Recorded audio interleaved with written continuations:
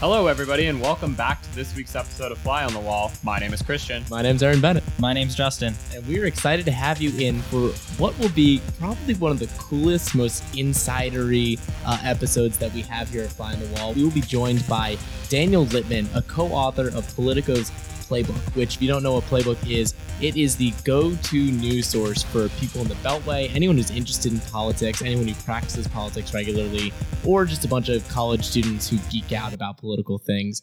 We were super excited to have him talk about what Playbook means for the Washington news community, as well as the functions it serves in keeping its readers informed and engaged in politics. Yeah, so Daniel's going to sit down with us and take us inside the room of how he makes Playbook and really what Playbook serves to the wider audience. And it's a really cool episode, so definitely stick around. But first, definitely follow us on all social media channels at Fly on the Wall Pod. We're on Twitter, Facebook, Instagram, Snapchat. We're everywhere, and we're posting things all the time. And sometimes they're actually funny, so you're going to want to check it out. Just occasionally. All right, let's get started. So we're going to start with one of our favorite segments, our tweet of the week. This week's tweet comes from Senator Cory Booker on his personal account at Cory Booker. And this is actually a quote tweet. So he says, "Clearly careful tweeting is not a prerequisite for the White House," after getting called out for making a typo in one of his tweets. First of all, props to Senator Booker for clearly running his own Twitter if he's making these sorts of typos. And yeah, throwing a little jest in there at President Trump as well. So now we're going to move into our gear grinding topic. So what really grinds our gears? We're going to talk about getting our news from social media. So Justin, you want to kick us off? Yeah, so what grinds my gears about getting news from social media is actually something that Daniel's going to talk to us a bit about, and that's verifying sources. So it's really hard as I'm scrolling through my feed. I try and follow reliable people I trust, things like that. But it's always hard when something pops up in my feed and it's not always linked to an article. It's just sort of like either a hot take or like a bit of news, like a breaking type thing. And I can't tell if it's actually real. And that's really frustrating because I am someone, as a millennial, as someone who doesn't necessarily have the time to read all these really long articles. I get a lot of my news from Twitter. So it's not always easy to verify the source of that. Yeah, so jumping off of that, I think my biggest problem with getting my news on social media is it seems like there's a kind of groupthink with political reporters that are on Twitter. And I'm talking about Twitter specifically because I spend my entire day on Twitter. And I think there's a kind of groupthink. And I mean that in the sense that when you have I follow, hundreds of reporters on Twitter. And I hope that would give me a diversity of news stories. And it seems like at the end of the day, 99% of these political reporters are talking about the same thing. And I think that's because a lot of them follow each other and a lot of them are therefore seeing what other political reporters are putting out there and feel like they need to comment or write a story on that. So I feel like, in theory, that political reporter Twitter should be pretty diverse because it is kind of a capitalist economy in a sense. And there are a bunch of different people out there. But in reality, it feels like they're all kind of just talking about the same thing or the same two stories of the day. And that's frustrating when I think that political reporter Twitter should actually be, a diverse set of ideas and also stories, because I want to see more than one story perforate throughout the day, not 50 different people's ideas on one story. Yeah, I think that's a really smart point. And just to sort of tangentially bounce off of that, I think one of the things that grinds my gears with Twitter specifically, but I think this is more of a commentary in general, is that, and I was actually having this conversation with legendary reporter Mike Allen. He came to Georgetown earlier this week, and we had a conversation about just the news and the state of news of information dissemination nowadays. And because there's so many ways to get information, you can live stream it on Facebook, or you can watch some Snapchats, or you can follow the news on Twitter.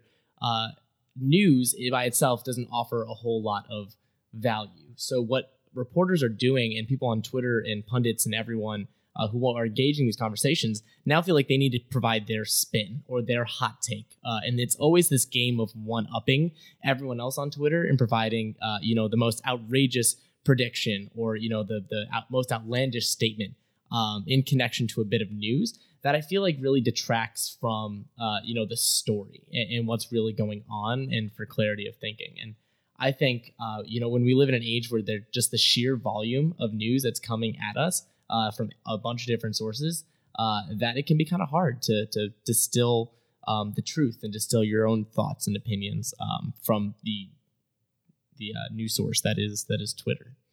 So I think that segues well into what we're going to talk to Daniel a little bit about today, because Daniel is, a very well-versed reporter who writes for Politico's Playbook, and a lot of his job is to decide what is newsworthy and what is not newsworthy. And he has a very specific audience, and while he basically works for, inside the Beltway, people read Politico around the nation, and people read it from very important sectors of DC politics and, of course, the world. And so I think it's a really important conversation to have over like what is newsworthy, who decides what is newsworthy. And so that's why I'm excited to have Daniel Lippman on the podcast this week to talk to us about how he works Playbook and what he's working Playbook for. Before we jump in with Daniel, can we just all take a brief second and talk about how we first fell in love with Playbook? As everyone may know by now, all of us are loyal Playbook readers. And I just want to share my own personal, first time, our first impression. So for me, it was at the Republican National Convention that I was able to go to with Geopolitics. Shout out Hannah, Sophie, Mo, everyone who made that trip possible. It was a lot of fun. But I actually got the opportunity to staff some Politico events. And there, I was just sort of introduced to Playbook. And this is right when Jake and Anna and Daniel were sort of taking it up after Mike Allen had let them carry on his legacy with Playbook. And, I just remember reading it and just getting such an overwhelming sense of importance, because that the most important people in the country are reading this newsletter, but B, also just finally feeling informed, finally feeling in the know, because I'd previously found it hard to, run through all of the Washington Post, New York Times, AP, Chicago Tribune, like all these big publications, read through all their big stories. So I found it fantastic just to have it all in one place for the first time. And that's how I fell in love with Playbook. Yeah, I think my story is kind of similar, actually. So I was never really interested in politics in high school. It was really a Georgetown thing that did it for me, and coming to this great city, of course, and especially in the midst of the 2016 election. So I remember, I think I subscribed probably around the same time, last summer, last fall, in 2016, as the election things were heating up. And I just finished reading Mark Leibovich's This Town for one of my classes, and that really got me kind of that inside look into the Washington world. And when I first started reading Playbook, I realized this was that daily inside look into what the important people are doing, what the important news stories are, what everyone's talking about, what drives this town. Not in a petty or kind of entertainment way, but really on a policy basis, because there is so much important things that's going on around DC. And it's really fascinating for a student like me to have that sort of insight through something like Playbook. Christian? Yeah, so I actually started reading Playbook in high school. Oh, you're so cool. You beat us there. Okay, is it your story? No, go for it, dude. Okay, I'm sorry. Thanks. So I actually started reading Playbook in high school because I got interested in politics after taking an AP US history class in high school. Shout out Mr. Glogly if you're listening. He follows the pod, right? He does, and also Mr. Montooth, my government teacher from high school. He's the one I've seen on Twitter. Yeah, shout out Mr. Montooth. So after this being a shout out to my high school teachers, they both got me really interested in politics in high school, and so I started subscribing to Playbook as a way to just learn about what people in DC are talking about. So I'm from like very liberal Southern California, and people all kind of talk about the same thing out there, but I was very interested specifically in what people are talking about at the hub of DC politics, and it was just such an insight into a different world. And this was before I even knew I was coming to Georgetown, and so it was like a very fascinating thing when I actually got into Georgetown to be like, whoa, I'm going to that place where people write Playbook, which was really cool.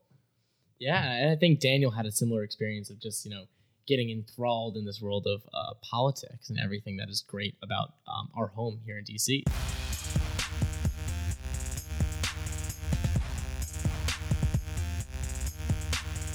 Daniel Lippman, welcome to the podcast. We are really excited to have you on.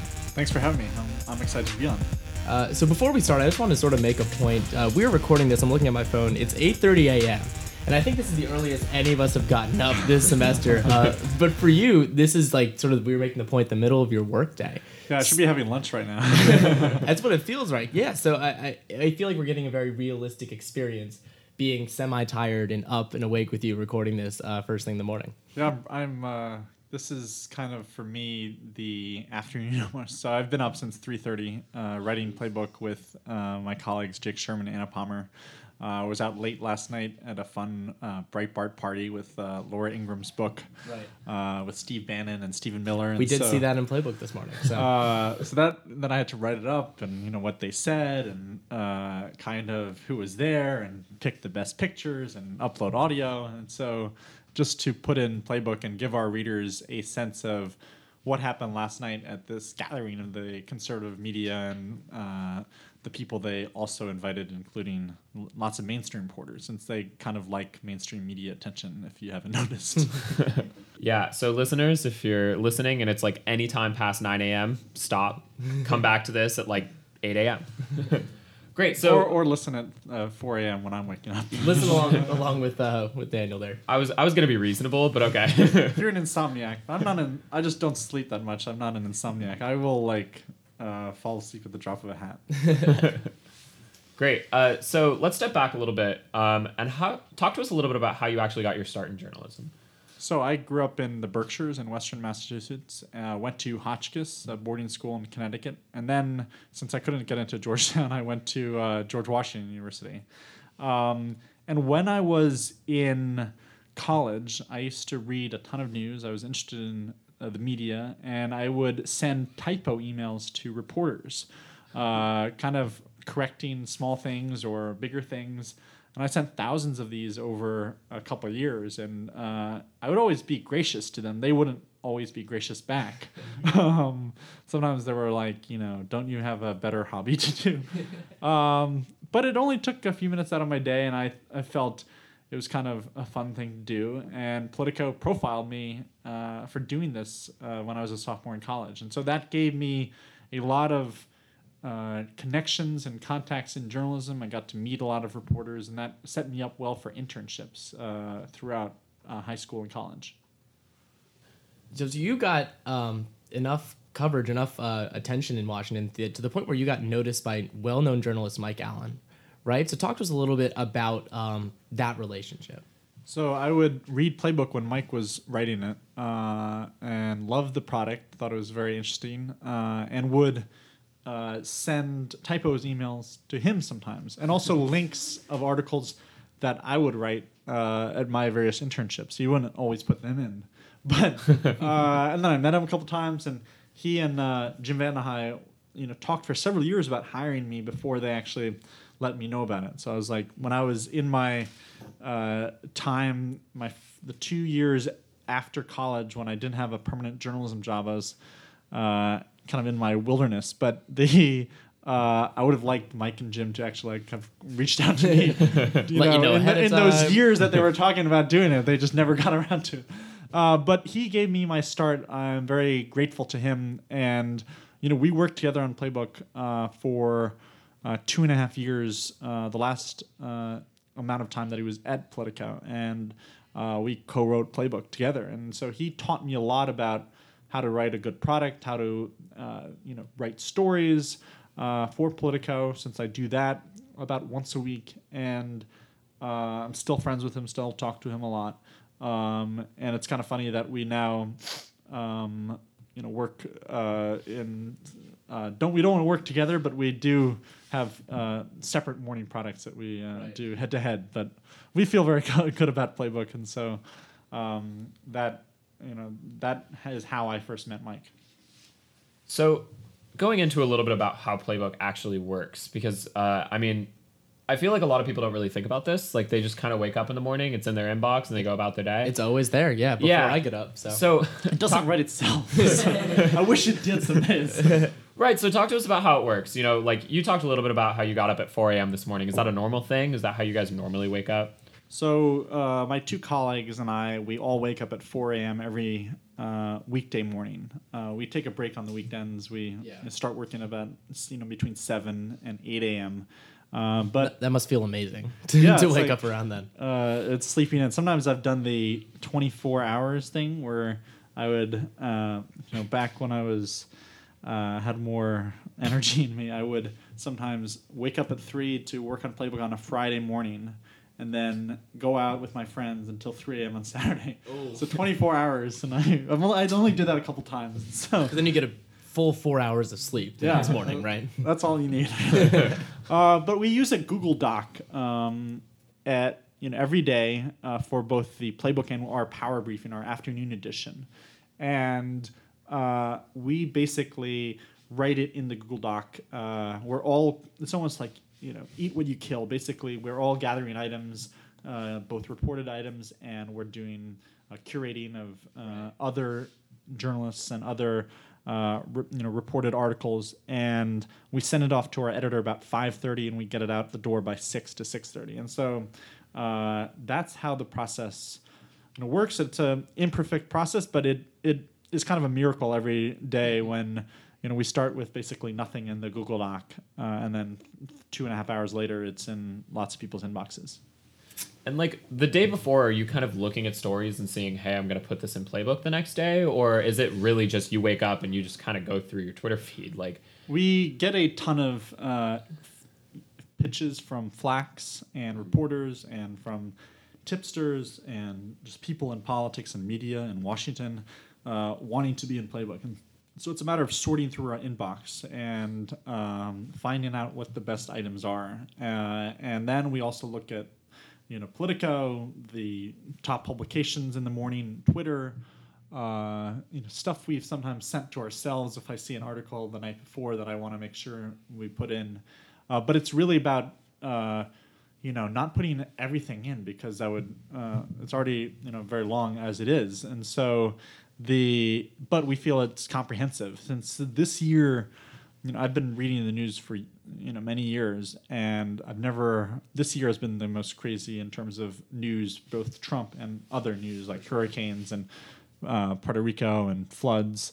And so, but it's basically create a newsletter that provides value for readers that they can take through the day and bring to their bosses attention to stories or flag things for clients or say to people they work with, I heard this interesting thing. And sometimes they will they don't just always say, oh, I read it in Playbook. They're like, there was an interesting Breitbart party. Like that almost makes them feel like they're in the room. And so it's making people feel like the insiders that they are or they want to be.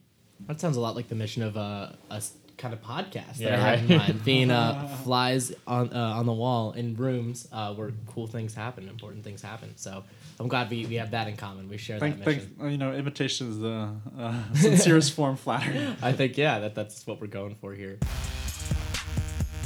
You're listening to the flagship geopolitics podcast, Fly on the Wall, and we'll be right back.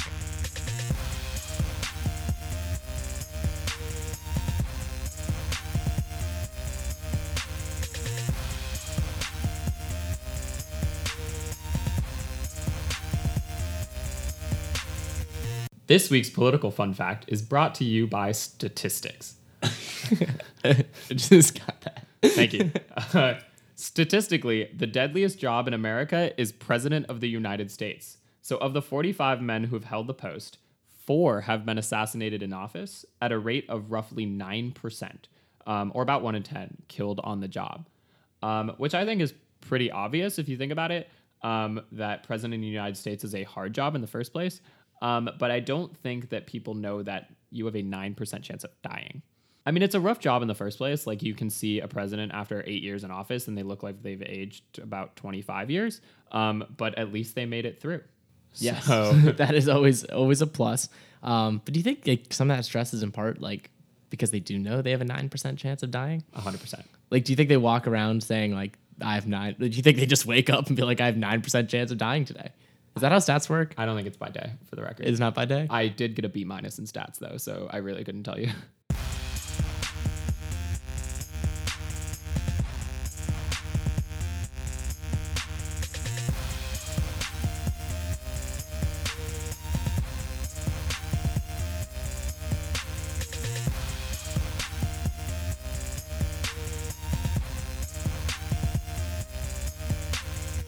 So you mentioned sources and tipsters and flack. So how do you go about deciding which ones, I don't know if trust is the right word, but which ones are providing you information that you consistently want to put in Playbook, or how do you decide which tips you want to follow up on?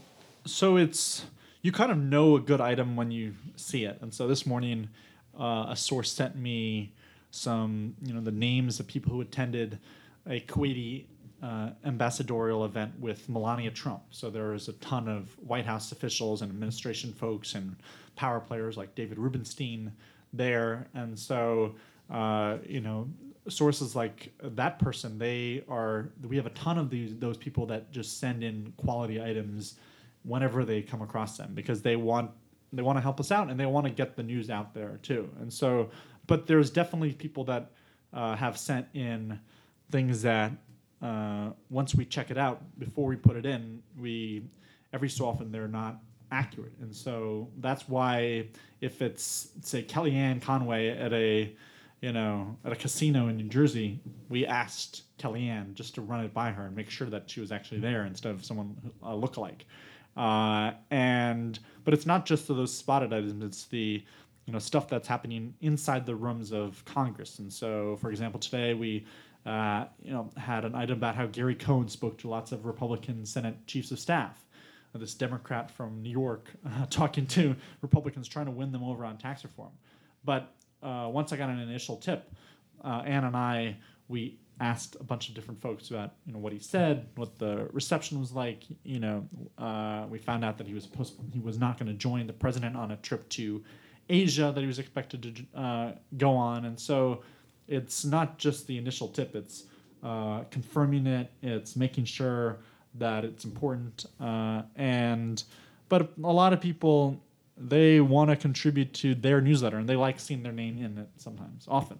Right. That's why people sometimes send in their own birthdays. Yeah, we're gonna get to that at some point too. But a follow-up point on that, sometimes we'll see like a little section in Playbook that says text from Top Hill Republican, and you'll quote the text. How do you go about finding those people that are comfortable with their content of their text being sent out, not necessarily with their name, but are those just regular people that you're talking to? Or? It's a matter of building sources through your journalism career. And so that means meeting lots of people, having lots of coffees, breakfasts, lunches, and staying in touch with people and finding out what they're hearing, what they're doing, and then asking them at the right period of time, hey, what's going on here? Or what have you heard? Or what hasn't been reported? What's a scoop that we should chase?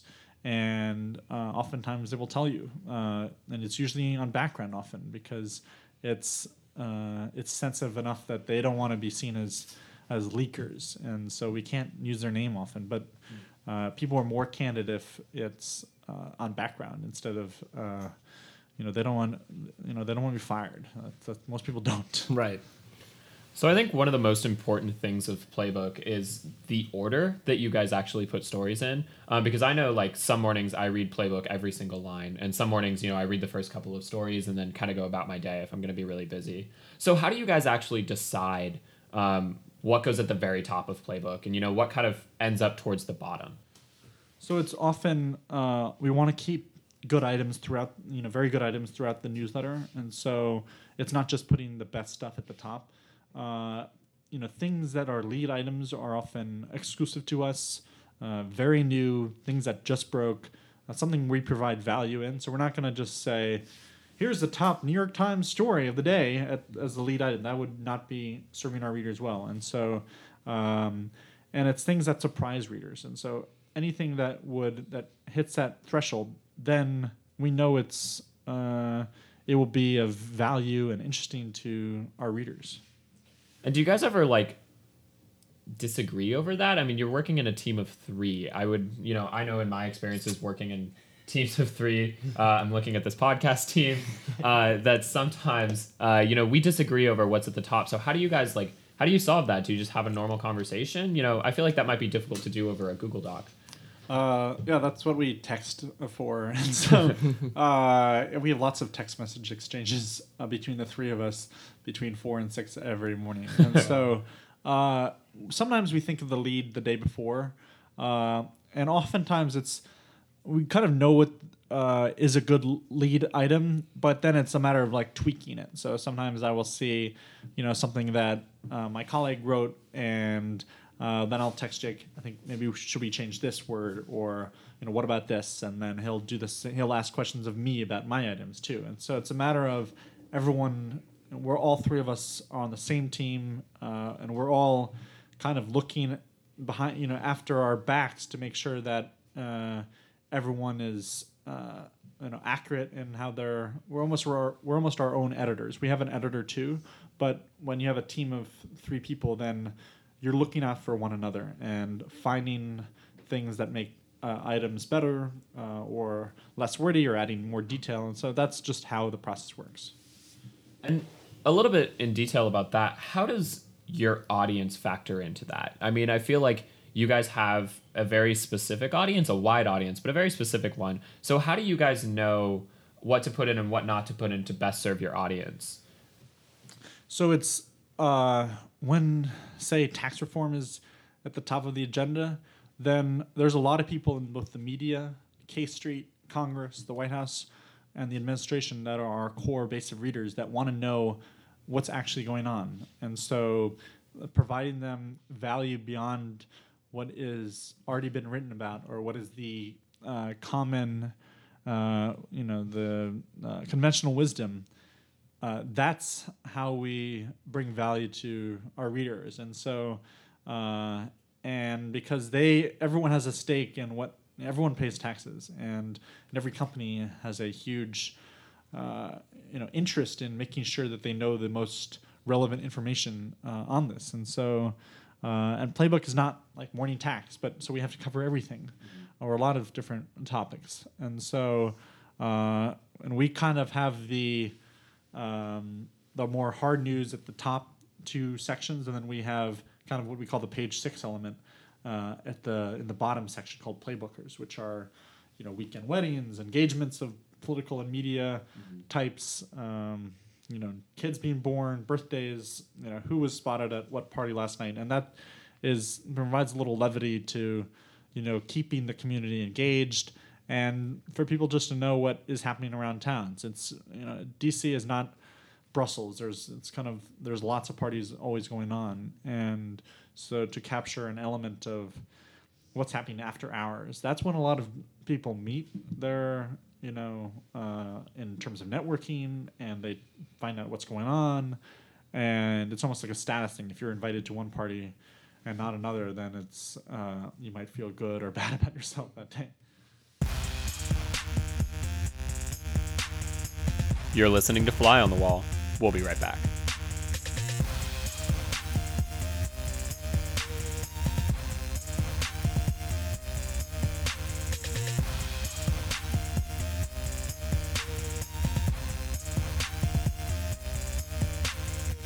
Our Politico's As Real People segment this week comes from Congressman Ro Khanna, and it's in his tweet. It says, "One of the joys of being a new father is learning new things every day. Today, I learned what a wabunub is." How many folks know what that is? Clearly, I don't.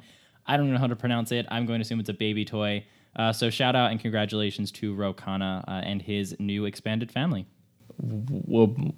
Wabunub? So actually... Wabunub. Oh, I got it. Wabunub. It's Wabunub. Actually, in the tweet comments, you will see that he said he responded. That's what I'm saying. Yeah, I'm going to let you say it. But he said it's a pacifier attached to a small stuffed animal. Oh, there's pictures too. Oh, it's adorable. Yep, there you go. That is pretty cute. You learn something new every day.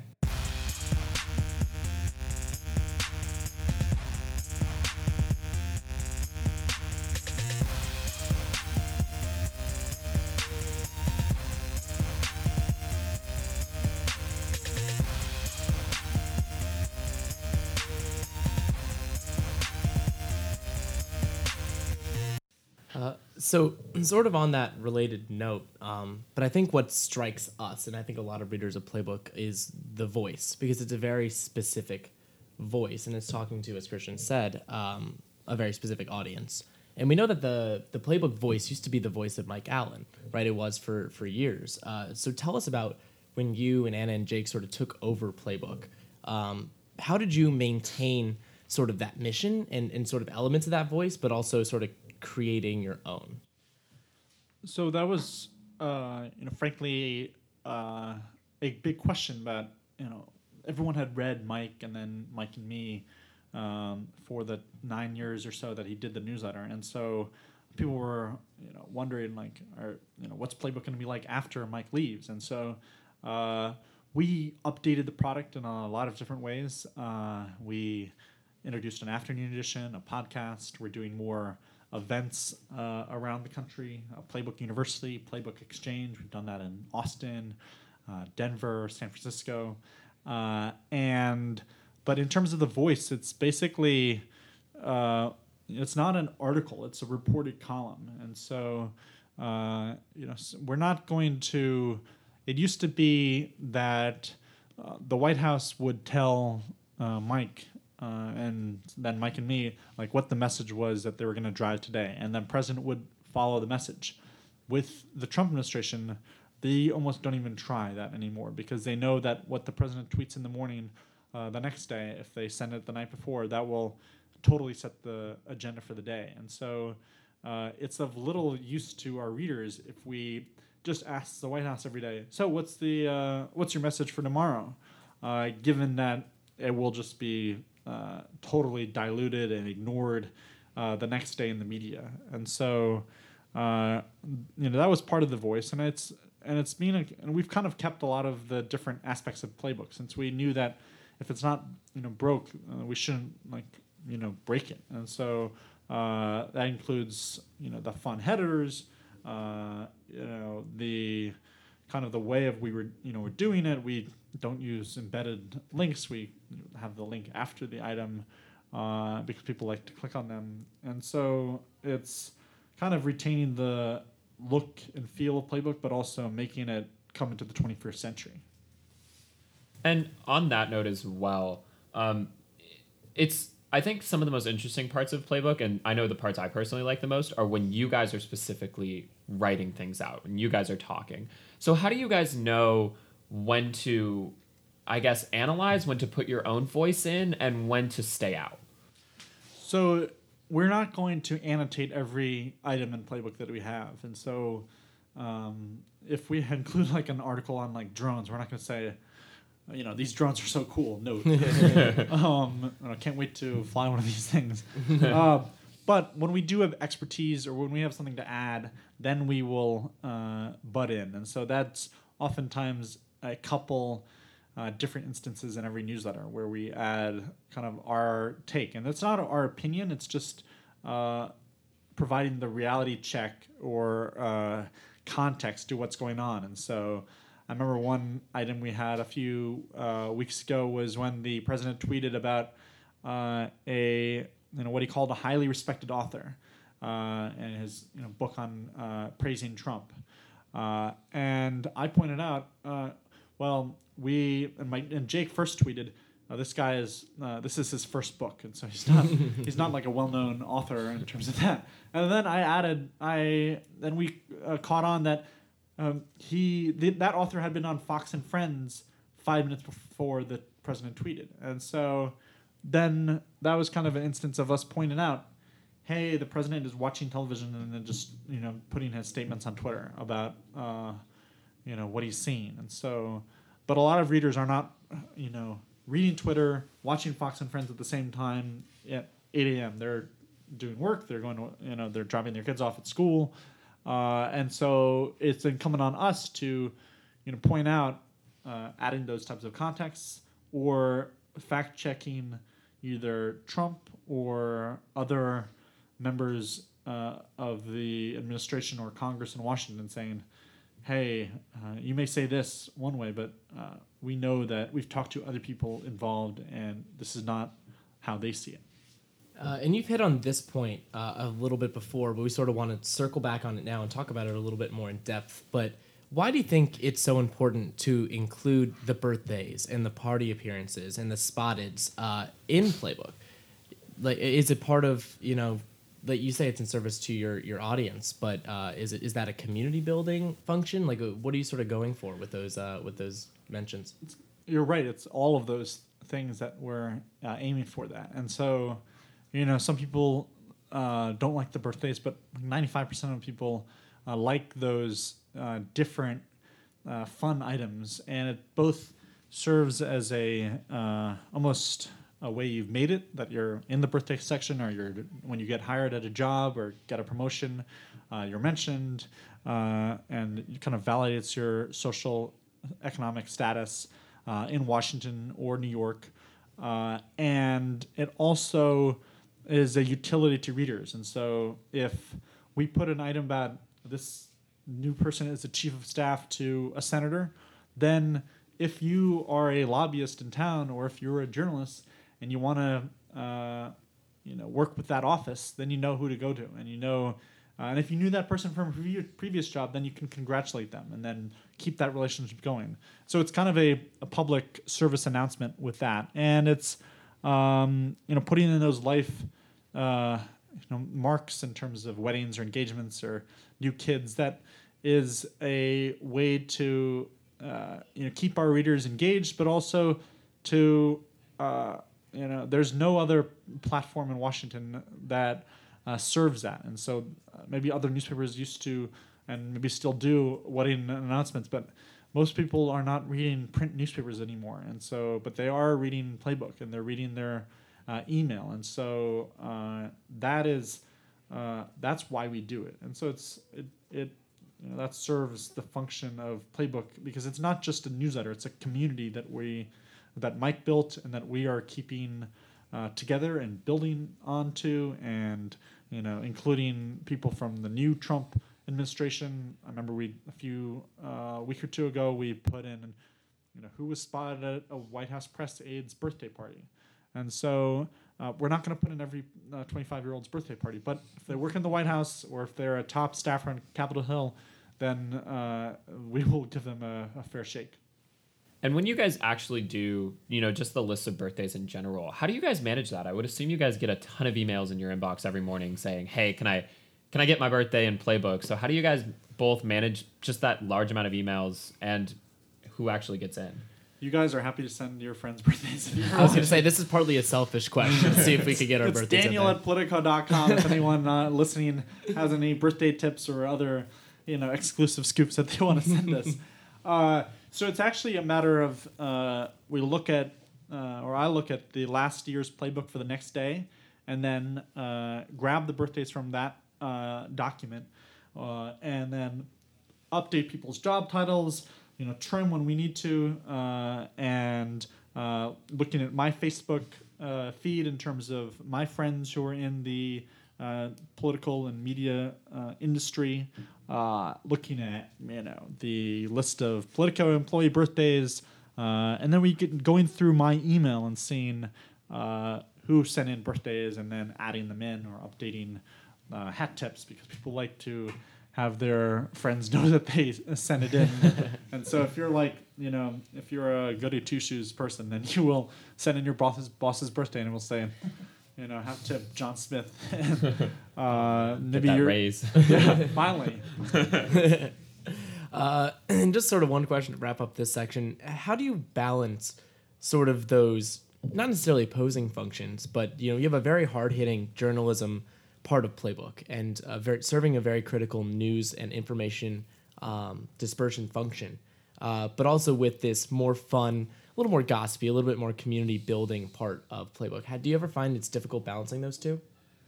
I think in my inbox, that if anyone looked at my inbox, it would be a mishmash of birthdays, press releases, articles, links, my inquiries to people around town. And so it's kind of crowded in there. But I think it serves our readers well, because people like the hard news, so that they know what's going on, and they can use in their jobs, and just to be informed about this amazing era we are living in Washington. We're never going to experience another first year of the Trump administration, unless you want to wait for Barron Trump to run for president, or Ivanka, President Ivanka. But and then having some fun items dispersed through, or in the bottom of Playbook, because the era of news right now it's pretty serious. There's talk of war with North Korea, ISIS, hundreds of people dying from hurricanes, and so I know myself that we need a little levity sometimes, and people's lives still go on. People still get married, they still celebrate their birthdays, even in the darkest of times, and so this is the most amazing time to be a journalist in Washington, because there's so much to cover. I get multiple tips a day that I follow up on, or flag to my colleagues. And so if you're a journalist and not doing good work during this time in Washington, then why are you in journalism? And so that's how I see it. Great. Okay, so we're going to segue into our hot take section, which is where we have a student come on our podcast, and we ask them a question, and then you can respond with either the question or the response to the student. So we're going to play the hot take from Kate Rose, and the question is, in the service of educating the electorate, are journalists more obligated to put out small bits of news more often or put out longer form stories less often? I think that it's really important to do a lot of short little pieces because the news is moving so quickly right now that if you aren't moving with it, you miss a piece, and therefore constituents are really not as well informed as they could be because you're focusing on doing this long piece and missing the news while it's current. So I think you have to do both. There's a lot of, in this 24/7 news environment, you can pop things pretty quickly that both have short-term implications, but also they can lead to long-term consequences for the Trump administration or for Congress or for whoever you're reporting on. And so if you break one little thing one day, maybe in a couple months, Robert Mueller is investigating or asking, his investigators are asking questions of Reince Priebus or Sean Spicer about what you broke early on. And so I remember one story I broke with my colleagues about how they were pressuring Paul Manafort's former son-in-law for information. They were trying to get him to cooperate, to flip on Paul because of Paul's financial allegations against him. And so they wanted to use him to go to Paul and then try to see if Paul has any incriminating evidence on the president. And so that was one little story that we did, but it's part of this whole chain of stories that people are doing about the Russia investigation. And so there's always new elements of what is happening on the congressional committee side, who Mueller is talking to, how the White House is responding to. I remember Ken Vogel had that great story when he was just sitting at BLT and overheard Ty Cobb. One story I would add to that is when a couple weeks ago I was at a kosher restaurant with a friend of mine, and I got there early and I see a guy that I think looks like Michael Flynn, a couple tables away. And so I take out my phone and try to subtly take a photo of him, and then before I could actually hit take the photo, he comes up to me and says, do you mind not taking a photo of me? And I say, well, are you Michael Flynn? And he's like, yep. Got him. And so I didn't take a picture, but after he finished his dinner, I did introduce myself and say, it's nice to meet you, and by the way, what's how are you feeling these days with everything going on? He said, my mood is good, very good. And so we kind of had that as the first item, and that's like a great lead item in Playbook. And so it's something that most people were not at the kosher restaurant. It was like 20 people. And it was just pretty surprising. I didn't realize that Michael Flynn was the most observant Jew. Yeah. Great. So now we have another favorite segment, and it's our final segment before we wrap up, and it's called Lightning Round. So we have 3 quick questions for you that we'll throw at you lightning speed and just give the first thing that comes to mind, quick response. So the first is, what is your favorite segment of Playbook? Regular, recurring segment. We call it the Juice. It's exclusive items, both fun and hard news, and it's often scoops in them. And that gets the red font, right? Yeah, and it's highlighted in the bottom of the driving the day at the top. And so that gives something to highlight that. Love it. So on average, how many hours of sleep do you get? Basically 5 to 6 hours. That's between not 9 terrible. and 3. And how many cups of coffee do you drink to sustain yourself in 24 hours? I don't drink any coffee, and Really? I don't use an alarm clock, and so I don't like to use artificial stimulants. But that does sometimes get me in trouble because I remember I took a then girlfriend a couple years ago to see Hamilton. So I bought really expensive tickets in New York, and I fell asleep the entire time. I understand that though. The theater's dark, you're But it was comfortable. $700. That's a $700 nap. That's a pretty expensive nap. And Not the best when thing. I would, I snored a couple times. She was like, elbowing me to shut up. So Oh, no. I'll never forget that. She enjoyed the play though. That's what matters. Worthy investment. And then finally, what is the favorite event that you've been to in your capacity as a Politico reporter or as part of Playbook?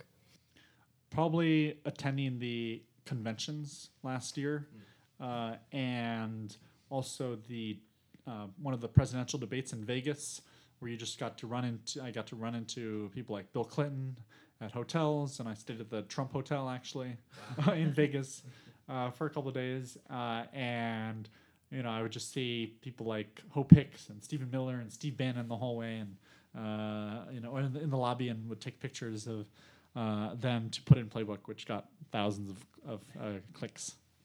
That's just, a great time to be starstruck. Yeah. Well, great. Daniel, thank you so much for coming on this podcast. I think students are going to learn a lot about how Playbook works and, kind of your life story. And I think it's a really fascinating one. Thanks so much for having me. Yeah, I think anyone who's looking for a career in journalism can look to you as someone who got his start young and is flying high. So And feel free to subscribe at politico.com/playbook. Oh, we do. No worries. And all of our listeners should as well. As we said, we share the same mission. So Thank you, guys. thanks so much for being on. You're listening to Fly on the Wall. We'll be right back.